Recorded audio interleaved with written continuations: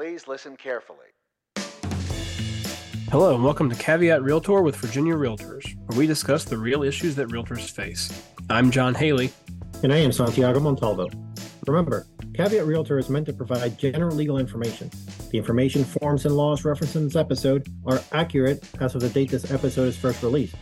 Nothing we discuss should be considered as legal representation or legal advice. Hey, Santiago. Hi, John. How are you doing?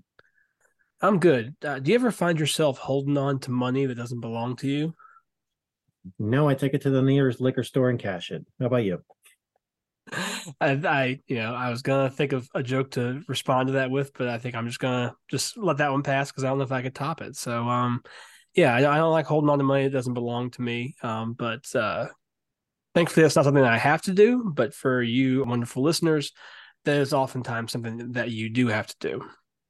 So today, on that very topic, we're going to talk about the requirements for escrow deposits: the who, what, when. Let's dive right into it. So are we talking about the buyer or the escrow agent? Well, let's begin with the buyer. The answer for the buyer is almost always going to be, what does the contract say? Right? I say almost because what if it's not in the contract? Then in that case, you may need to look at common law for the answer, and you will then have vague terms in your contract. But what if it's in the contract? It'll say one of two things. The purchaser has made the deposit with the escrow agent at ratification. So that's it for the purchaser. Or it could say that the purchaser will make the deposit within a certain number of days. On some contracts, that date is fillable, and on others, it's hard-coded. In either event, the purchaser must make the deposit within those days. Now, what if they don't? Well, what does the contract say? It will very likely say that the purchaser is in breach and the seller may terminate by providing written notice to the purchaser. Notice that Santiago said may, which means that in other words, the seller can terminate if they so choose. The seller could very well ignore this breach and continue like normal waiting for the funds. Or the selling agent could ask for an amendment to extend this. In either event, the seller's only right is still termination. Now, you may be asking yourself, why are we talking about something this simple? Well, it's because of the second half. When must the escrow agent deposit the funds once received? Now, the important question is, who is the escrow agent? So for the purposes of this podcast, we're going to focus on the escrow agent being a VREB licensee, which means you, our listeners.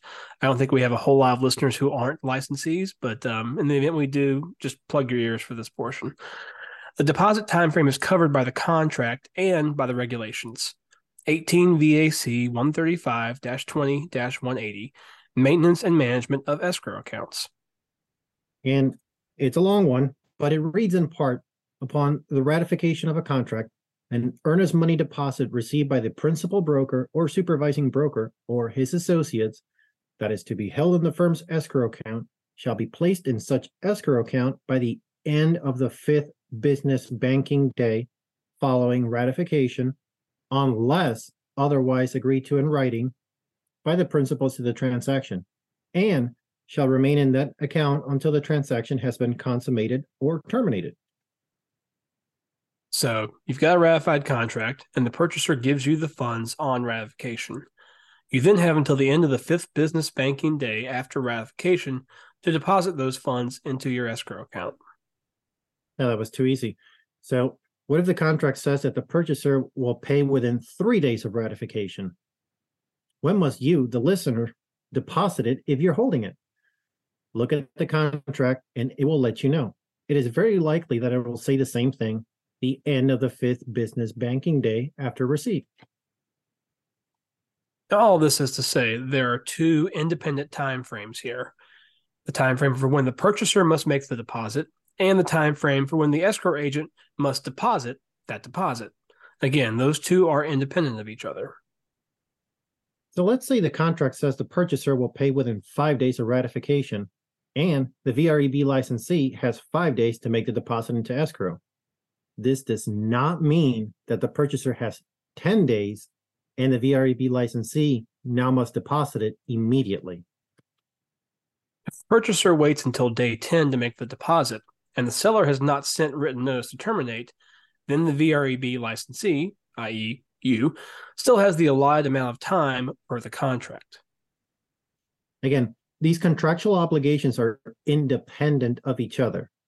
Also, just a note, if the seller does not exercise the right to terminate under this section and the purchaser does make the deposit, even though late, the right is extinguished.